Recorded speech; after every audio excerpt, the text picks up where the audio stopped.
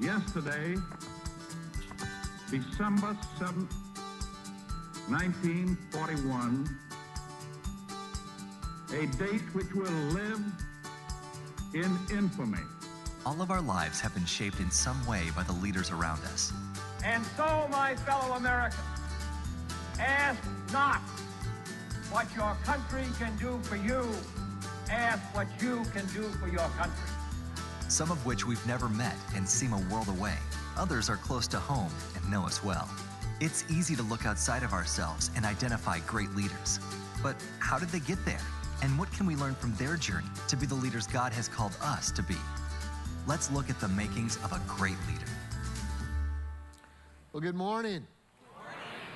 Hope everybody's doing all right today. Glad you're here. I want to welcome those of you who are joining us right now from an off-site campus or one of the venues here at Long Point or on the internet. I know I was at the Asheville campus last week. We had a little storm come through. I don't know if you noticed. And so we got out of town, went to Asheville, and what a great campus. Teddy Winter and the team there, Aaron leading in worship. It was awesome. And it's good to be back here at Long Point this weekend. Now, let me ask a question as we begin. How many of you would self-identify as a leader in some area? There's an area in your life where you are leading. You would say, that's me. Okay. All right, good. You're going to love this message. Let me ask you another question. How many of you would agree that when there is great leadership, people flourish? Would you agree with that? Yeah, it's whether it's in a family, you know, if you've got a family and there's great leadership, they know where they're going, good direction, good leader, people flourish. In fact, I had a guy a few years ago that made me feel a little guilty about this. He said, I can judge the success of your leadership by looking at the face of your wife. If she is flourishing, you're a good leader. I don't care how many people come to your church or what else you're doing. It's the look on your wife. And I thought, oh, my goodness. Look good, babe, look good. Go get you some bling. You know, let's just do it. Whatever you need to do, let's do that. Or, you know, if it's a company, we've probably all been in seasons in where you work where you'll have a department that has poor morale. Just everybody just feels terrible, you know, just down all the time and all that. You get a good leader. You just get a good leader that comes in, can change things overnight, and people can flourish. Because where there's good leadership, the people flourish. It can be the same way in a church. It can be the same way in a country. In fact, this is a great book if you're a leader.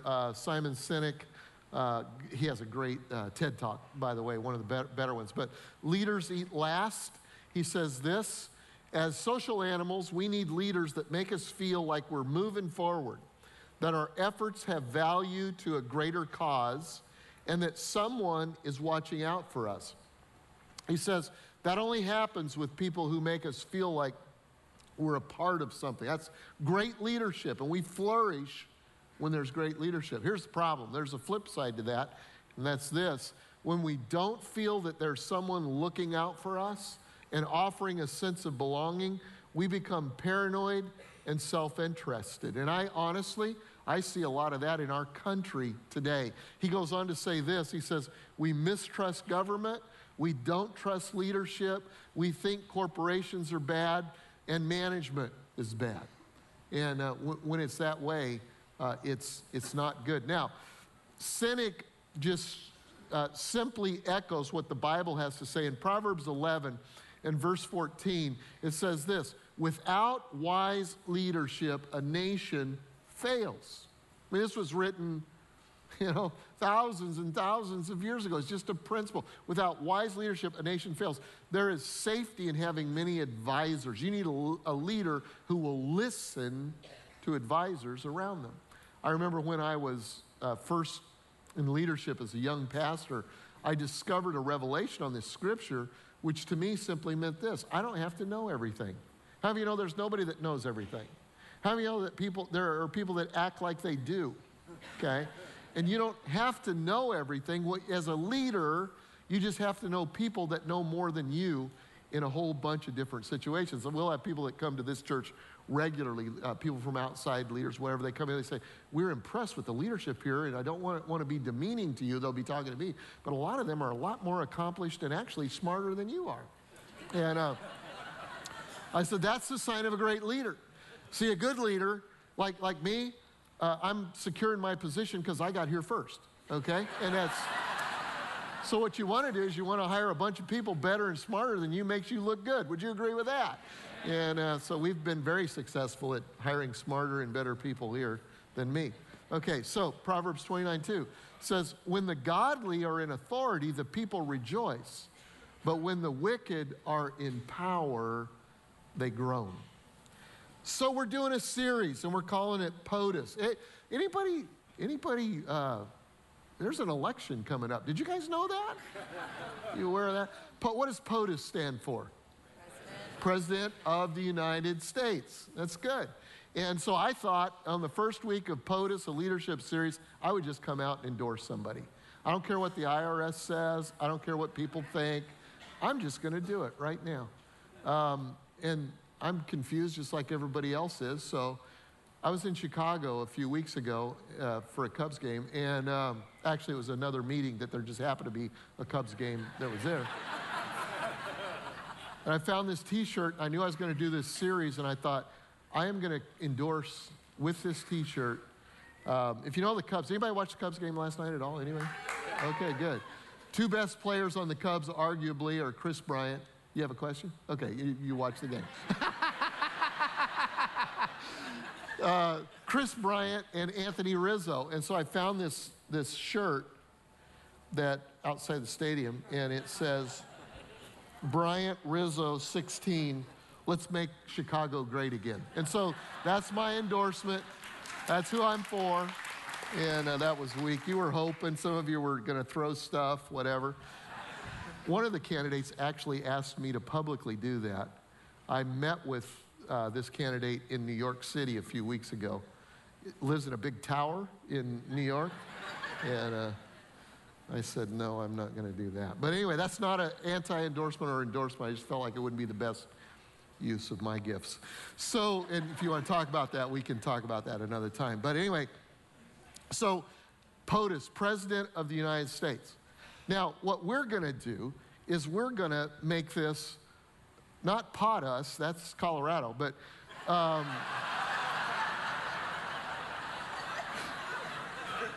President of the us. We're going to start with us. We'll talk about leadership, but the most important leadership is what? Is you and me, President of the us. And this was going to be a 5-week series because POTUS is 5 letters, and we're going to take a different letter every week, and then Matthew came. So now it's a 4-week series with 5 letters, and I got to cram 2 of them into one message. And the message is going to be P is going to be platforms of leadership. And the O is the of leadership. Actually not, but I'll give you one in a little bit, and I won't do a whole message on that. But, and then the other thing I want to say before I get into it is that you don't want to miss week 3. Week 3. Tell your neighbor, you do not want to miss week 3, because we're going to make an important announcement, one of the most important announcements that we've made as a church in week 3. And don't come to me in the foyer and say, I'm kind of an insider, I want to know what it is, because I'm not going to tell you, okay? That happened many times already. And so here we go. Let's jump in. I'm going to give you a lot of content, okay? And hopefully the Holy Spirit will add the inspiration to it. Here we go. So here's what I think we know about leadership realities. The first one is this: we all have a responsibility to lead. We all have a responsibility to lead. A few minutes ago, I asked you if you're a leader, raise your hand. There was about 20 to 30% of you that did. For the next few minutes, I'm going to try to convince the rest of you that you're leaders too, okay? Because here's the deal. Here's the deal. Let me give you a quote.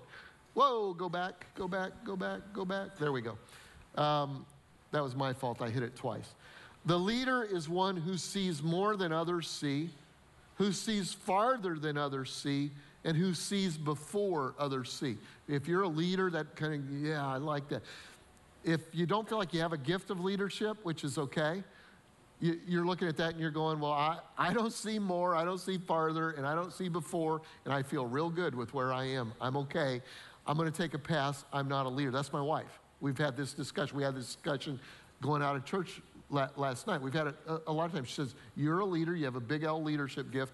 I do not have a leadership gift, and I'm really good with not having a leadership gift. Don't put me in a leadership position, okay? And some of you feel like that, which is okay. And you say, well, I'm not a leader. I'm going to take a pass because I saw the movie A Bug's Life. Take a look at this. Take a look at this. She's learning to take over from me, Hopper. Oh, I see. Under new management. So it's your fault. No, it wasn't me. It wasn't. First rule of leadership. Everything is your fault. Okay, first rule of leadership, everything's your fault. You say, I don't want everything to be my fault. I don't want to be a leader. I'm not a leader. All right, good. Well, here's the challenge. I just want to challenge that for just a minute. I say we all have a responsibility to lead. Let me explain it like this. Leadership is about chairs. You're going to see that. You're going to walk away today and see, every time you see a chair, you're going to think about leadership. Because leadership is about chairs, and it begins with the single chair leadership, which I would say is the most important aspect of leadership. In fact, when you see a big leader nationally or in a church or a business or a politician that falls or fails, it's because of this chair right here. It's the single chair leadership. Bill Hybels, who is a pastor at Willow Creek Church and does a big leadership summit every year, says this: the toughest management challenge is always yourself. This is the you chair. Leadership. Biggest leadership challenge is you. Forget the President of the United States. Think about you incorporated.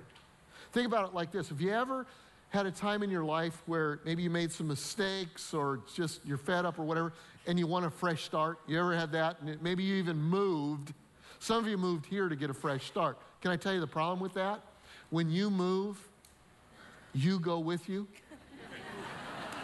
And you are the problem. You are the challenge. And so this is the most important leadership chair, and everybody here sits in this chair. It's called self-leadership. Now, I would argue that there are two aspects to self-leadership, okay? The first one is self-awareness. Self-awareness. That just simply means that as a leader, you're aware of your values, you're aware of your strengths, you're aware of your weaknesses, you're aware of your emotions. Jesus would say it like this: why do you look at the speck of sawdust in your brother's eye? In other words, you want to lead somebody else, you want to correct somebody else. He's not saying don't ever do that, by the way. That's not what this is saying. He's just saying if you're going to do that, you need a degree of self-awareness. And his self-awareness is this: and you pay no attention to the plank in your own eye. I mean, he exaggerates. The plank is like a telephone pole, okay? And he says, there's a telephone pole in your eye, and there's a speck in somebody else. You need to pay, and he's just making sure that you understand that there's an issue here. And he says this, he says, how can you say to your brother, let me take the speck out of your eye? How can you exercise leadership when all the time there's a plank in your own eye? You're a hypocrite. First take the plank out of your own eye, and then you will see clearly to remove the speck from your brother's eye. He's talking about self-awareness. So what does self-awareness mean? Let me give you some examples, negative ones, of poor self-awareness. Poor self-awareness is the guy or lady at the dinner table that keeps talking and talking about things that everybody else has already checked out on. You know anybody like that? Don't point. You know anybody like that? I mean, they're just on and on and on and on about something, and everybody's going, yeah, we know. Let's move on. That's a poor self-awareness. Here's the problem. I've been that person. Have you? There have been times we've gone away from a social situation, and Debbie's so sweet, she will never point it out. I'll go, I said more than I should. You know, people were done with the conversation, and I was still harping on it. And she'll go, I think you're right. I need that, though. I need some feedback. Poor self-awareness. Or maybe you're surprised when others are sensitive to your comments or jokes and you think they're overreacting. That's poor self-awareness. Or you weigh in early with your opinions and then you defend them with great rigor. That's poor self-awareness. Or you find that others are to blame for most of the issues on your team. Might be a sports team, a work team. There are issues and it's everybody else's fault. Poor self-awareness. Or you find it annoying when others expect you to know how they feel. Just get over it. Poor self-awareness. Been there, done that, got the t-shirt, got holes in that t-shirt, okay? You got a plank problem, Jesus would say. You've got a plank problem. So that's first step. So how do you get through that? Self-aware people crave, listen to me, crave feedback. How many of you like feedback? Do you like feedback? Yeah, a few of you. We should all crave feedback because we're all leaders. We all sit in the self-leadership chair, and if we're going to do a good job here, people are depending on us doing a good job here. You need feedback. I'll tell you a story. I've told it before, so I won't, just give you the whole thing. But a couple, 3 years ago, I was a chaplain at the Broncos Colts game. The Broncos were terrible this week, but anyway, at the Colts Bronco game in Indianapolis, a friend of mine was a coach there, and so we were talking about the culture of the Colts, and he said one of the things that's a part of the culture is you've got to crave feedback. Because the only way you grow is if you get accurate feedback. And he said that one of their best players, Reggie Wayne, who was all-pro every year, just all-pro forever. He'll be in the Hall of Fame when his time comes. He comes into training camp every year and says, Coach, don't coach me like an all-pro, coach me like a rookie. Coach me like a rookie. Here's what was interesting is Lisa Surratt, my daughter-in-law, gave a talk for the Chosen Conference this year. It's the second time she's done that. And after she was done, we were back in the bullpen, and we call the green room the bullpen, and she came up to me and she said, okay, Dad, coach me like a rookie. It's a culture that she has, craving feedback, because you will never grow unless you have feedback. I believe everybody needs to be, especially leaders, and we're all leaders, but we need to be at a table, at least one table, with a group of people who love us but are not impressed with us and who will give us accurate feedback. Every time you have somebody that's not self-aware, you can know they don't have accurate feedback in their life, because if they did, they'd be more self-aware. And so that's the first part of self-leadership. The second part of self-leadership is self-management. Self-management. That's managing my passions, managing my gifts, managing my strengths, managing my weaknesses. And that's kind of what that is all about. And the Bible would say it's cultivating the fruits of the Spirit. Galatians 5 says, but the Holy Spirit produces this kind of fruit in our lives. Now, when we read a scripture like this, a lot of times we feel bad about ourselves because we're not really good in some of these areas. How many of you know nobody's perfect? Okay? They crucified the only perfect guy. That's not what you want to aspire to. But you do want to aspire to moving in the right direction. Don't ever let nobody's perfect be an excuse not to do better and not to allow the Holy Spirit to grow these areas in your life. It says the fruit of the Spirit is love, joy, peace, patience, goodness, kindness, faithfulness, gentleness, and self-control. Against those, there's no law. Then it says when you sit in the self-leadership chair, you need to be growing in self-awareness through feedback. You also need to be growing in self-management through the fruits of the Holy Spirit growing in your life. Examples, if you find yourself angry a lot, maybe even this week, you're just angry a lot. Or you've got situations where your anger is much bigger than the trigger that hit it. There's a self-management problem going on, and you need to allow peace and patience to grow in your life. And it negatively is impacting your ability to lead others. If you find yourself in the self-management chair and you're late all the time, you're that girl, you're that guy, that girl. Oh, they're going to be late. They're just late. They're always late. That's a problem. Because it's going to impact your ability to lead others at some point down the line. And rather than just accept it, what you need to do is you need to go, you know what? I need work on faithfulness. Or maybe it's self-control. I need to grow in that area. Or maybe it has to do with you're not fulfilling what was assigned to you. They've always got to come around and follow up on what you do because you don't always get it right. Well, that's a self-management issue. If you find yourself resentful or carrying a grudge and you're having a difficult time forgiving, that's a self-leadership issue, and you need to ask God to develop love and joy in your life. We all have a responsibility to lead well the person in the single chair. Let me ask my original question again. How many of you are in some position of leadership somewhere in your life? It's all of us. If you're sitting in a chair, you have a responsibility, at least for self-leadership. Let me give you the double chair leadership. Now, most of us will move on from self-leadership, the single chair, to a double chair leadership. What's this called? Real quick, what's an example of double chair leadership? Parenting. It's parenting. If you have a child, then you are a leader. Now, you might not be leading well, and we can usually see that, okay?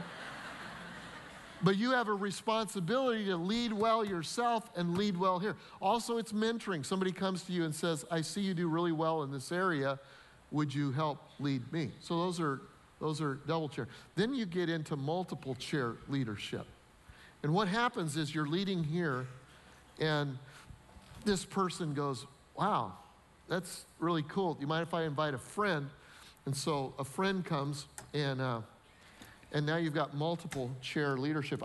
How this worked it out in my own life was I was raised in a really good Christian home, very good Christian home.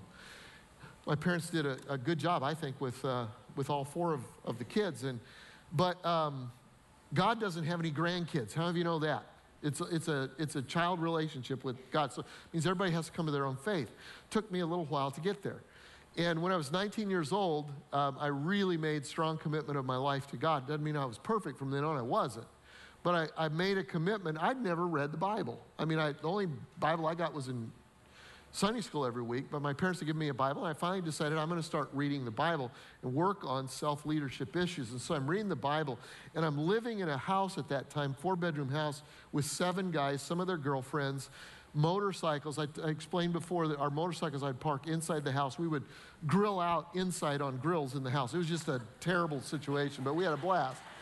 And in the midst of all that, I decided, one of my buddies comes to me and says, why don't you tell me what you learned? And so I started that. He invited one of the other guys, and we started a Bible study. Decided to study the book of John. I had never read the book of John, but I figured out as a leader, if you stay a page ahead of everybody else, you're fine. And so, seriously, that's what I did.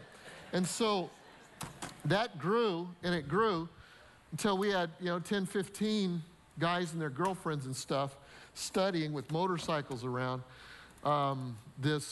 This whole thing, and so I had multiple chair leadership, and it was about that time that I discovered a second principle, is that the first principle is that we're all responsible to lead. Second principle is that some of us have been given a gift to lead. Some of us have been given, again, there are people that just do it naturally. Can they get better? Yes. Every gift is in embryo stage, but there are some people that struggle to lead, and some people just lead. Romans 12 and verse 6 says, in his grace, God has given us different gifts for doing certain things well. That's why some people do certain things well. That's why you don't copy or compare to other people. Okay? You don't aspire to somebody else's gift because you have gifts. And you can do certain things well. So if God's giving you the ability to prophesy, which is to speak his word, current word for today to people, speak out with as much faith as God has given you. If your gift is serving others, serve them well. My wife has that gift. So I'm thinking, I don't have to do that because I'm just not good at it. No, we all have a responsibility in every one of these areas. Just like self-leadership, we all have a responsibility to serve. But there are some people, they just do it well. It just comes naturally. If it's teach well. If your gift is to encourage well. If it's giving, give generously. If God has given you a leadership ability, take responsibility seriously. Be serious about your gift. If you have a gift for showing kindness or mercy, do it gladly, okay? So some people have been given the gift to lead. Here's a question. How do you know if you're a gifted leader? How do you know? I'm going to give you a simple answer. Does anybody have the gift to follow you?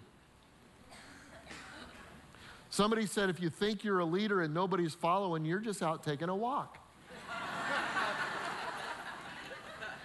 And it's important to be self-aware about this stuff. It really is. You need to get other people's insight. Oh, I'm a leader, really? Here's what I hear sometimes is, I'm a teacher. I want to teach God's word. And my question is, does anybody have the gift of listening to you? Okay? Because some people are boring as a box of rocks. And they think that they have a gift to teach, and they don't. They just want to talk. And nobody really is that interested in listening. This isn't rocket science. You can figure this stuff out. Okay? And so leadership, does anybody want to follow you? Now, here's what I discovered. I discovered back then this concept of leadership platforms. Leadership platforms. And here's how it works. So you get a group, and usually it's a circle in a home or whatever, and you're leading, and then there's more people than can fit in the circle, and so the leader has to have kind of a semicircle like this. You've seen that. And you get more people in your semicircle, and then there's not enough room for everybody to be in one semicircle. I'm in a small group like that right now. And so there's another semicircle, and these people are less involved. And then you get too many semicircles, and everybody can't see you. And so you need a platform. I was speaking a few weeks ago in Chicago, this great, huge church in the inner city of Chicago, and Hispanic church, and mostly Puerto Ricans in a Puerto Rican neighborhood. And I spoke 6 times on the weekend, nearly killed me. I'm just not as young as I used to be. And so after one of the services, the pastor says to me, hey, if you want to come down off the platform, you can kind of walk around in the front if you want to, if you feel like that would connect you, closer or better. And I said, dude, you can do that. I can't. He said, why not? I said, have you seen how tall I am? Because this room has, I don't know how many chairs it had, but it had a lot of chairs in it. And it didn't have a sloped floor. And the people at the back will not be able to see me. Here's the principle. The height of the platform is in direct correlation to the number of chairs. My first platform was in Freeport, Illinois, small farming community. And we had 80 chairs in the building. We had a 12-inch platform, okay? So that you could see. Here, we have 1,400 seats, about 1,400 seats, and we have a 29.5-inch platform, so everybody can see okay, all right? We're building a new building. Someday, if we ever get the permits, we're going to build it, and we're close, and it's going to have 2,500 seats. It will have a 36-inch platform, because that's what it needs, plus the music people said we need killer subwoofers, and they have to go under here, and so it's got to be 36 inches in order for that to happen. So there's a little variation in leadership. I was preaching at a church not long ago, and they had about, just a couple 300 seats, and they had a 4-foot-high platform. I thought, there's an ego problem here. Because it wasn't necessary. I've preached in stadiums where you had a 6-foot platform. The size of the platform is directly determined by the number of seats. Does that make sense? And if you have a gift to lead, then ultimately you'll have to understand leadership platforms. Let me give you just 3 things to remember for those of you who have a gift. Number 1, God is the only one who gave you the gift to build your platform. God is the one. Because when you become a leader and you practice it and you get better and people begin to applaud, wow. What a great leadership position. What a great leadership decision. You have an ability to teach and speak. That's incredible. The Bible says this. It says that as fire is for gold and a crucible is for silver, so is the applause for men. In other words, it refines you. And applause, you can get off into pride. And you can start claiming the platform for yourself. Yeah, I know, I'm pretty sharp. I built that platform. God's the one that gave you the gift to build. Always remember that. Second thing is often the best climate for building a platform is obscurity. You remember I said it was going to be POTUS, P-O-O is obscurity. We were going to do a whole week on obscurity. We're not going to now. I'll just give you a couple of thoughts on it. Okay, obscurity. Often the best climate for building a platform is obscurity. Jesus spent how many years in obscurity before breaking into the scene? 30. What was he doing during those 30 years? He's being formed. It says that he grew in stature. He grew in wisdom. I thought he had all that. I don't understand how all that works. I don't. Anybody that tells you they understand A, the Trinity, or B, all God, all man, they're just kidding you. We see through a glass darkly. I don't understand all that. But I do know that, the Bible says he was tempted in all ways like we are, so that we have a high priest who understands us. I don't think that temptation, the only temptation was 40 days in a desert. I think in that first 30 years, he was tempted by all kinds of things. And he grew in obedience, and he grew in wisdom. In where? Obscurity, because that's the best place to grow. I'll tell you why in just a minute. The Apostle Paul, the same thing. The Apostle Paul gets saved, and the first thing he does is 3 years in the desert. What's he doing? He's learning to renew his mind. He had a whole bunch of garbage in his thinking that if he would have gone ahead and started leading at that point, it would have been corrupt leadership. He had to learn. That's why he talks so much about renewing his mind. You've got Joseph, Daniel spent several years in a prison before he became a recognized leader. Daniel also spent time in a prison. Nelson Mandela, think about him, great leader who was in obscurity for years and years. You even think about Martin Luther King. Some of his best work was from a prison in Birmingham. He wrote letters from a prison in Birmingham. Obscurity is the best place to grow your leadership. I spent 8.5 years in a farming community before we started Seacoast. What do? We develop perseverance, we develop faithfulness, we develop speaking skills, we develop people skills. And you may feel like God and people have forgotten you. You may feel like, hey, I get this. This is, I understand self-leadership, but I feel like I've got a gift to lead, but it feels like it's not being used in the way that I feel like it can be at work or in the church or wherever it is. And I feel like I'm in obscurity and maybe that God has forgotten me. Realize that the same spotlight that allows people to see you better can put a focus on your flaws as well as your fluencies. And if it happens too early, it can be destructive. So allow God to shape you in obscurity so you will lead well in your visibility. Does that make sense? And that's all I want to say about that. Okay, and then there's a third thing, and that's this, about platforms. If you fall off of your platform, somebody's going to get hurt. Okay? If you fall off your platform, somebody's going to get hurt. Which leads me to really the third big idea. First idea was we all have a responsibility to lead. Second idea is some people have gifts of leadership. And here's the third one. We are all responsible to God, whether it's from this chair right here, the single chair, or whether it's from the highest platform that you can imagine. We all have a responsibility to God as to how we steward the leadership that He has given us.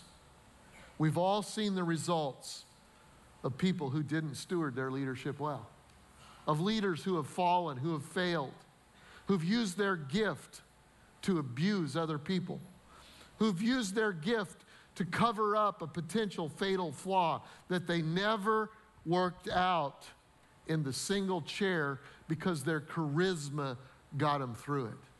And their charisma, while they thought it was great, ended up being the Achilles heel. We've seen that. We've seen people who had a gift and used their gift to cruise through life. You know people like that. That things come easy for them. They don't develop it. They don't work it, and they just cruise through. And it's always what they could have been, what they should have been.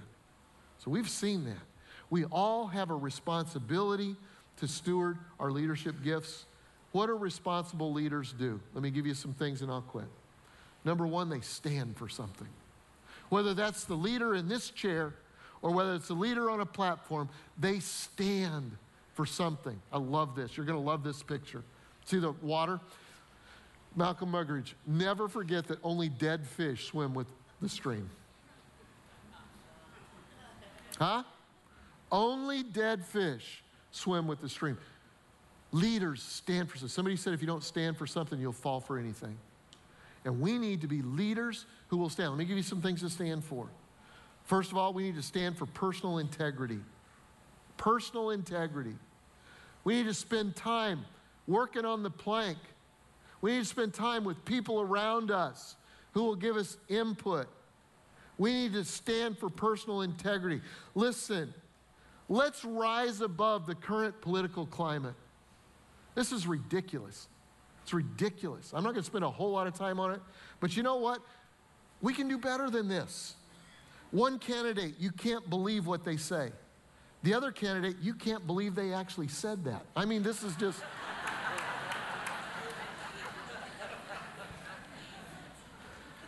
We've got to demand more. I think it's our problem. I think it's our fault.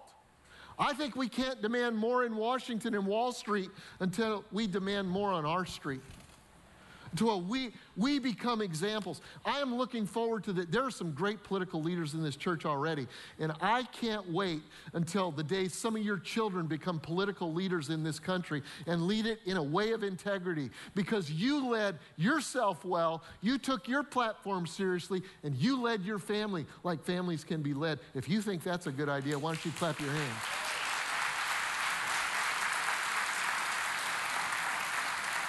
Oh, that'll preach. We need to stand for credibility and moral excellence. We need to stand for other people. And we need to stand for the kingdom of God. I got so much I could say on that. Let's move on. Leaders have a responsibility to have a positive message. To have a positive message. POTUS number 34, Dwight Eisenhower said, "You do not lead by hitting people over the head. That's assault, not leadership." I like that. Here's what else he said. This might be one of the most powerful things I've ever heard. The art of leadership is getting someone else to do what you want done because they want to do it. Did you get that? The art of leadership is getting somebody else to do what you want done because they want to do it. The Bible talks a lot about positive messages. Ephesians 4:29 says, "Do not let any unwholesome talk." How much unwholesome talk's to come out of our mouths?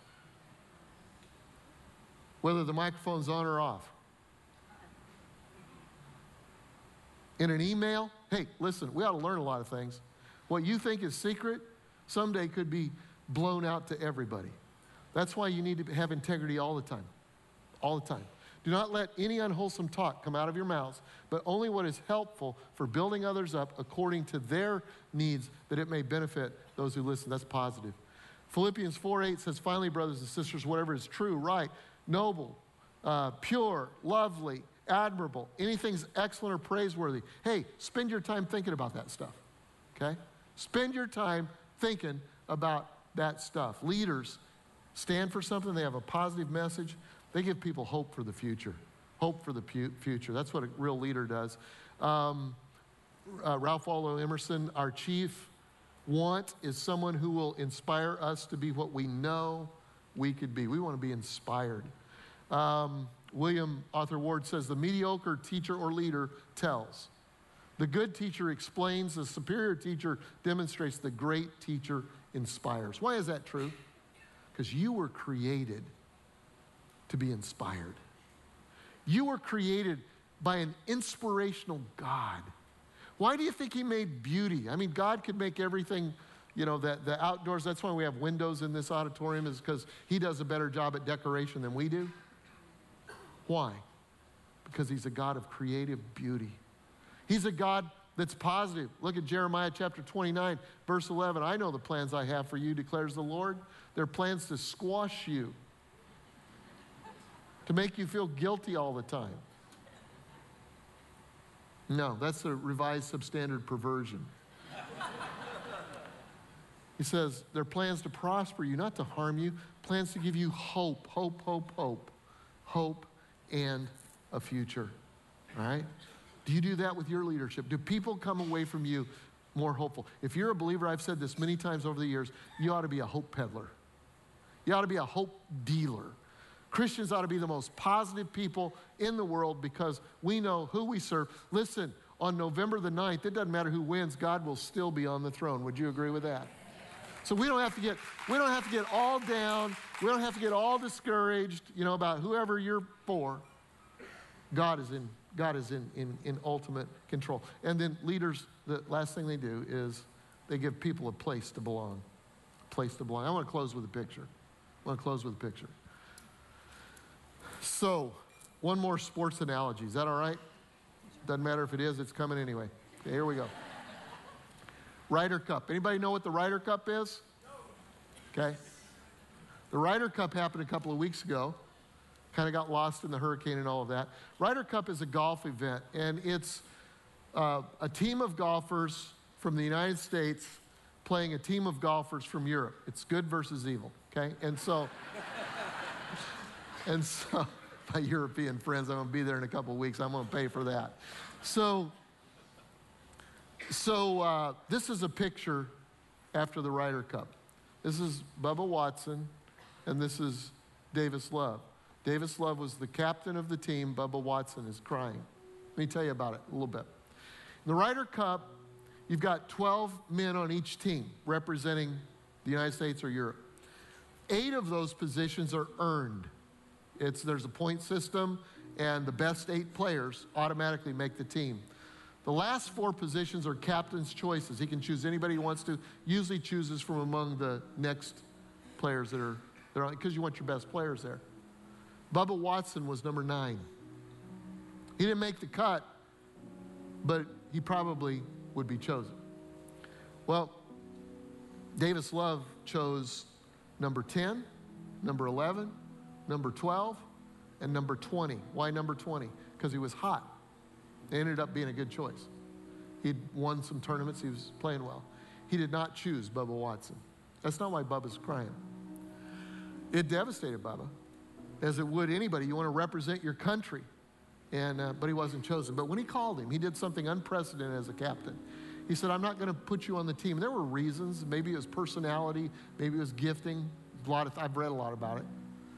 But he said, you're not going to represent the country out on the course. But he said, I want you to be an assistant captain with me. I want you to drive one of the golf carts. You're not going to be the star. You're going to be the one that encourages the players, but I need your attitude there. I want you there. And he's crying in this picture, and here's what he's saying in his ears. People picked it up. Thank you for choosing me. Thank you for allowing me to be on the team. So I'm flying in an airplane, and I'm reading this on ESPN, my quiet time. And I said, I've got to show you this. Here's what the article said. It was clear by week's end that Bubba Watson is someone who longs to be loved and to be a part of things, something. I thought, Greg Surratt is someone who longs to be loved and to be a part of something. You are somebody that longs to be loved and to be a part of something. And in the midst of all the pressure that was on Davis Love's shoulders, captain, he still managed to make Watson feel like a big part of the United States golf. And here was the last line. That's what leadership looks like. I thought it is. That's what leadership looks like. Makes people feel like they belong. And then I thought, you know who's the greatest leader that's ever walked the planet? It's Jesus. Look what he said. Come to me, all you. Now, if he was Southern, he'd have said y'all, and it would have been read better. But he says, come to me, all of you. Not just the great leaders, not just the cool kids who aren't really that cool, but they don't know it. Not just those that got it going on. Said, you need to come to me because you don't have it going on. You just don't know, and it's coming. It's coming, because that's life. He says, come to me all. Come to me, those of you who are struggling in the single chair leadership. You're struggling to manage yourself and to become more self-aware. You're struggling with those issues. Come to me, all of you who are parents, and you feel like, boy, if they gave me a report card right now, my leadership would be 0. Come to me, small group leaders, who it feels like you don't have time. And people are fickle, and they come and they go. Come to me, those of you who are on a platform that it feels like it's bigger than what you know what to do with. You feel way out of your comfort zone. Come to me, all you who are weary and burdened, and I will give you rest. Take my yoke upon you. Learn from me, for I am gentle and humble in heart, and you will find rest for your souls. For my yoke is easy, and my burden is light. That's real leadership. And that's the kind of leadership that he offers you and I today. Let's pray. Father, I thank you today for this incredible group of people who are here to worship you, to learn from you. Now we want to come into your rest. God, I thank you for how you've created us. We're fearfully and wonderfully made. All of us have responsibilities of leadership. Some of us are gifted to lead. But we all come with various kind of feelings, issues, places today. God, I pray that your kingdom would come and your will would be done in this place. In Jesus' name we pray. Amen. Amen.